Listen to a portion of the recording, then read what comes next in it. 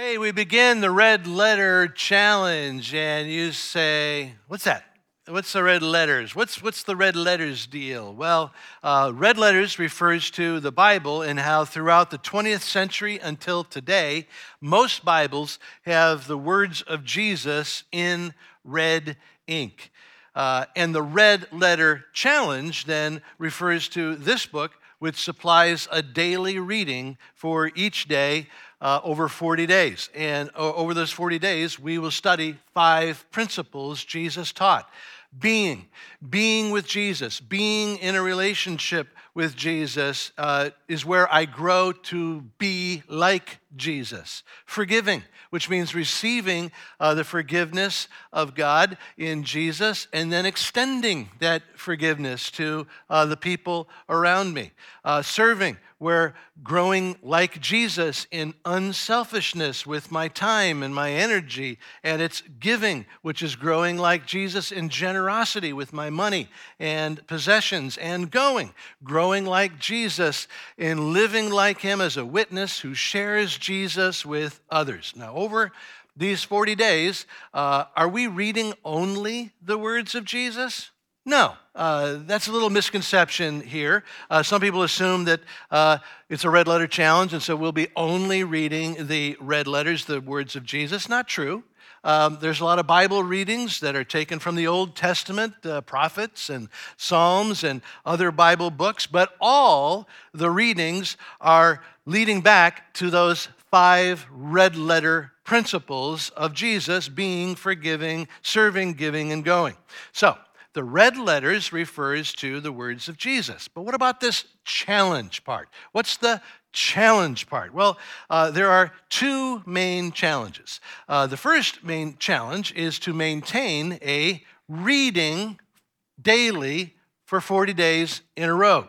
For most of us, this is going to be a big challenge because we've never had a consistent daily Bible reading time before. For some, we've tried it, and we eventually just gave up. And for us, the idea never really crossed our minds before. But starting tomorrow, about 2,000 Black Rock adults and students and kids will be entering this challenge together.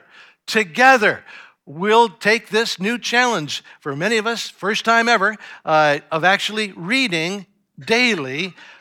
And we've never had this daily kind of Bible reading before, but we're going to do it together. The big challenge will be to start, but not give up. You will feel like giving up. Don't give up. If you miss a day, if you miss a week, just pick up from there. Don't give up from there. But here's some good news. The good news is that the readings that start tomorrow for a week, for 5 days, are very simple and very easy. For the first 5 days, it's just a brief scripture-based devotional that'll probably take you less than 5 minutes to read. Then the second week, the book takes you deeper, and you'll have to raise up your commitment a little notch, because each day there'll be a Bible reading and a challenge to apply that Bible reading that you read, which is the second reason why this is called the red letter challenge. Starting with the second week, every day you will be challenged to not only read something from the Bible, but you will be challenged to put it into practice that day. The red letter challenge then is 2 challenges: to read the word of Jesus for 40 days every day, and to apply the words of Jesus every day for 40 days. That second challenge is so important. Have you ever felt like your life was falling apart? Have you ever had the difficulties of life come on you and blow against you like a strong wind? Have you had the storms of life hit you in a way that makes you just want to collapse? Well, Jesus has a promise for you. Jesus promises that he will personally storm-proof your life if you will incorporate one habit into your life, if you will do one thing. And Jesus speaks of that one thing in Matthew chapter 7, verse 24. Jesus said, "Everyone who hears these words of mine and puts them into practice is like a wise man who built his house on the rock. The rain came down, the streams rose, and the winds blew and beat against that house. Yet it did not fall, because it had its foundation on the rock. But everyone who hears these words of mine and does not put them into practice is like a foolish man who built his house on sand. The rain came down, the streams rose, and the winds blew and beat against that house, and it fell with a great crash." Jesus says that if I want to survive the storms of this life, then I must do one thing. I must incorporate one habit into my life, and that is that I need to learn how to hear His word and put His word into practice. I must do both. I must hear His word. I must read His word, and I must put His words into practice. I must do both. In order to have a storm-proof life, I must hear His words, but I also have to put those words into practice. When Jesus says, "Don't worry," I have to stop worrying. When Jesus says, "Be a peacemaker," I must start to introduce peacemaking into my relationships. And notice the strong word that Jesus uses for people who hear but do not apply His word. Jesus calls that person a fool. And I am willing to admit that you are looking at one right now. I have built my life around hearing the word of God. And yet, post-storm, I look at the wreckage around my life, and it becomes very clear to me that even though I was hearing, I was not applying what I heard. And maybe you are willing to admit that you are a fool like that too. Or maybe you still don't understand what I'm talking about. So let me introduce you to 3 foolish people I know very, very well, because I've been all 3 of these people. And maybe you'll recognize someone you know well, someone like you. The first person I want you to meet is the admire-only fool. And to introduce you to this fool, I need to show you a few photos of someone else. This is Simone Biles. Simone Biles grew up as a foster kid in Columbus, Ohio. Simone had no mom and no dad to wake her up early in the morning for practice or drive her to some luxury gym. Yet Simone is universally considered the best all-around female gymnast in the world. Simone is expected to become the most decorated gymnast in world history. And if I showed you a clip of her in action, you would just be amazed. And if I asked you to raise your hand if you admire Simone Biles, everyone's hand would raise and say, "I admire Simone Biles and what she does and what she can do." But then, if I asked you to raise your hand if you would seriously put in effort in order to do what Simone does, all over this room, hands would go up and say, "I admire Simone Biles, but I have no intention of doing what she does." Nobody wants to see me in her skin-tight outfit, flopping around on the floor. I admire Simone, but I have no intention of imitating her. I'm not even going to try. Unfortunately, many of us never saying it out loud, but we take this same approach when it comes to Jesus. The fool says, "I admire Jesus and what He does, but I have no intention of actually imitating Him. I admire Jesus, but there is no way that I can be like Him. There's no way I can forgive like Him. There's no way I can serve like Him. No way that I can give or go like Jesus. Why bother even trying?" And some of us even think that we're being humble when we say that, but that doesn't fly for Jesus. No, Jesus says, you are not being humble, you're being disobedient. Jesus says, if you are my follower, I command you to put in the effort to put my words into practice. I command you to put in the effort that you do what I do. And there are thousands of young girls who are so inspired by Simone that they're going early to the gym. They're lifting weights. They're putting in the effort with routines in order to be like Simone. And Jesus says, it's just like that when it comes to my followers. They put in the effort to be like me. But I say it's like Simone because unlike Simone's followers who are on their own, if I'm a Christ follower, then I am filled. Jesus actually fills me with his Holy Spirit so that I am empowered to do what only Jesus can do. That's what Jesus says in Acts 1:8. You will receive power when the Holy Spirit comes on you, and you will be my witnesses. That means you will be just like me to demonstrate that I'm alive. Jesus commands me to be like him, and Jesus empowers me to be like him. And so it makes me a fool if I choose to admire only admire Jesus. I cannot stop with admiration of Jesus. I must build my house on a daily imitation of Jesus and combine my effort with his power and actually be like Jesus, forgive like Jesus, serve, give, and go like Jesus. Next, I want to introduce you to the half-only fool. And to do this, I wanted to show you two shirts, and they're just symbols. Nobody should get insulted by what I say about these two shirts. They're just symbols of two people or two groups who call themselves followers of Jesus. They're just symbols, okay? Nobody should feel pigeonholed or anything like that, all right?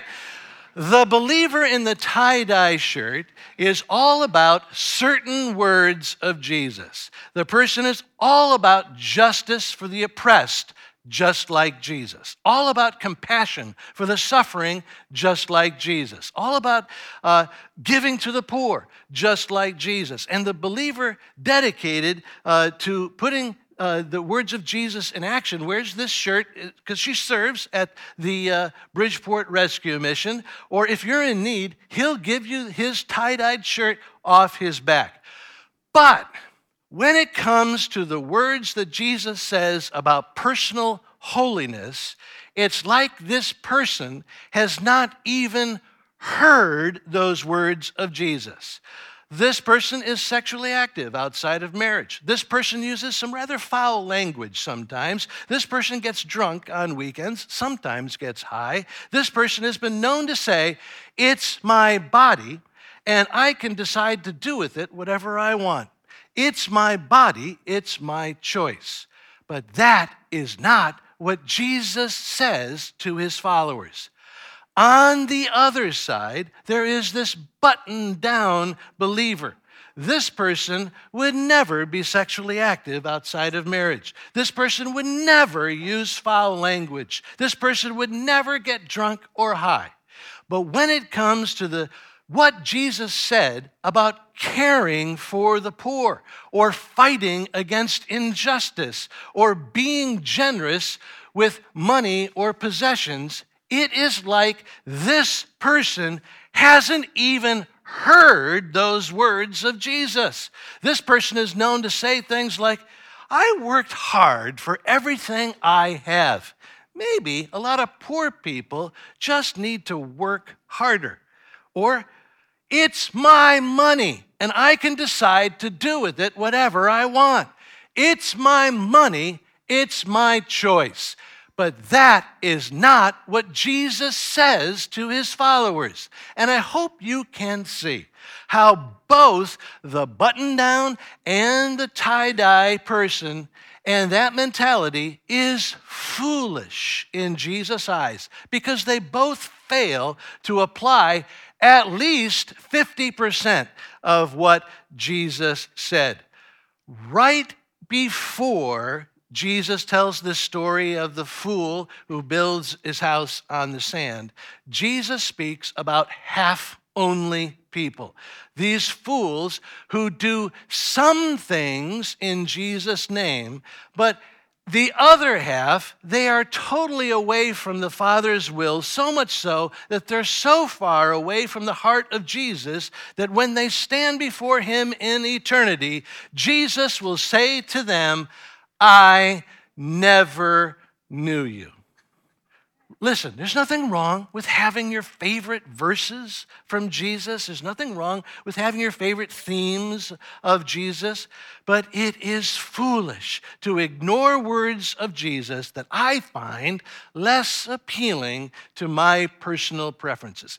If, as you are going through the next 40 days of this red letter challenge, if you come across something that you don't really appeal to in the words of Jesus, you know what I say? I say double down. Double down and emphasize those words of Jesus even more, not less. All right, I've got one more person to talk about. And this is a person who just might not like this red letter challenge for two reasons.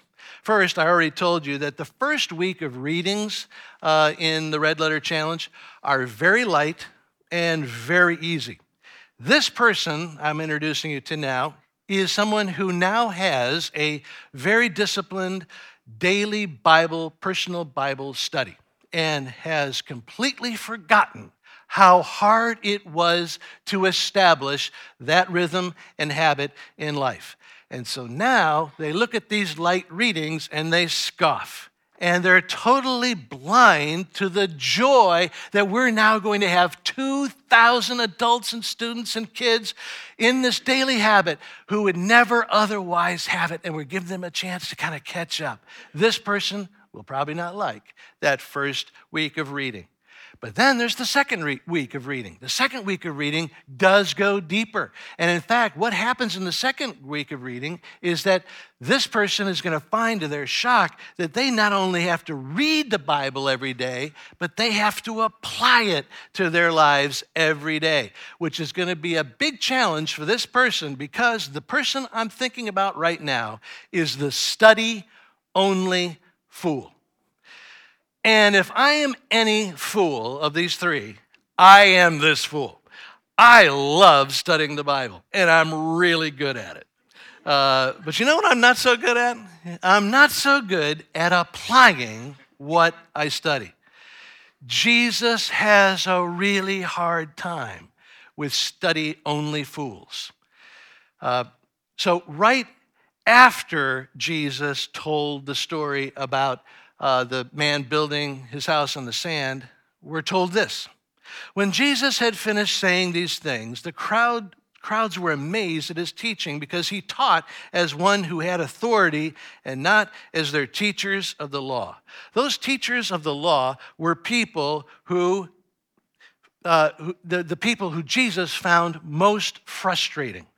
Jesus called these study-only people hypocrites, vipers, open pits, tombs. Those teachers were so frustrating to Jesus because those teachers knew so much of God's word, but were so powerless because they lived so little of it. And Jesus wants to give me a storm-proof life, but the power to stand firm is found only in doing what Jesus says to do. I'll never experience Jesus' power if I'm like those Pharisees who only study his word. Some years ago, I remember hearing a Bible teacher tell a story about his daughter. And he said, my daughter has her own bedroom, and sometimes that bedroom gets really, really messy. And this Bible teacher said, that's okay. because I have a great relationship with my daughter, and if I say, clean your room, she does it. But this Bible teacher says, just imagine if I were to say to my daughter, please clean your room. And a few hours later, she comes back to me, her dad, and stands in front of her messy room and says, hey, Dad, that was a really cool thing you said. Clean your room. Guess what? I've memorized it. Clean your room. And then a few hours later, she comes back in front of her still messy room and says, hey, Dad, guess what? I know how to say it in Greek. Hey, Dad, pau, katharos, sas, dormitorio. Get it? Clean your room. And a few hours later, the room is still a mess. And this daughter comes back and says, hey, Dad, guess what? I'm going to get together with my friends, and we're going to study your word. Clean your room. In fact, we're going to sing, clean your room, clean your room, clean your room. But this teacher says, my daughter knows that that would never fly in our house. But why is it that many people who call themselves Christ followers think that this kind of stuff cuts it with Jesus, when it does not? Jesus says, don't just study my words. Actually, clean your room. Apparently, the author of this book heard that same Bible teacher, because this clean your room example is in your reading tomorrow. And when you read it, just be reminded that Jesus is calling you to a storm-proof life, empowered by both hearing his red letter words and putting his red letter words into practice. It's not enough to just admire what Jesus says. It's not enough to just follow your preferred half of what Jesus says. It's not enough to just study what Jesus says. To experience the power of Jesus, you must do what he says. And by the way, why do you think the letters of Jesus are in red? Out of all the colors that they could have used to print the words of Jesus in the Bible, why do you think they chose red? Well, I think it comes from the fact that there's a recognition that the words of Jesus don't come just from his mouth. They come from his heart. They come from a heart filled with so much love for you that he would choose to actually shed his blood so that you could experience this storm-proofed life. Jesus' words are so much more than words. They're a personal invitation from his heart to a life-giving relationship. So right now, I am thinking of a 2-word invitation from Jesus in red. Jesus said, remember me. In a moment, you're going to be served the bread and the cup of communion. The bread represents the body of Jesus. The cup represents his blood. And you'll just be served these. And when you receive them, take a moment to reflect. Take them, bread and cup. And while you're waiting to be served, don't consider that wasted time. This is your time to put into practice, to hear and apply those two words. Remember me. Maybe you're going through a storm right now. Maybe you're going through a storm starting tomorrow.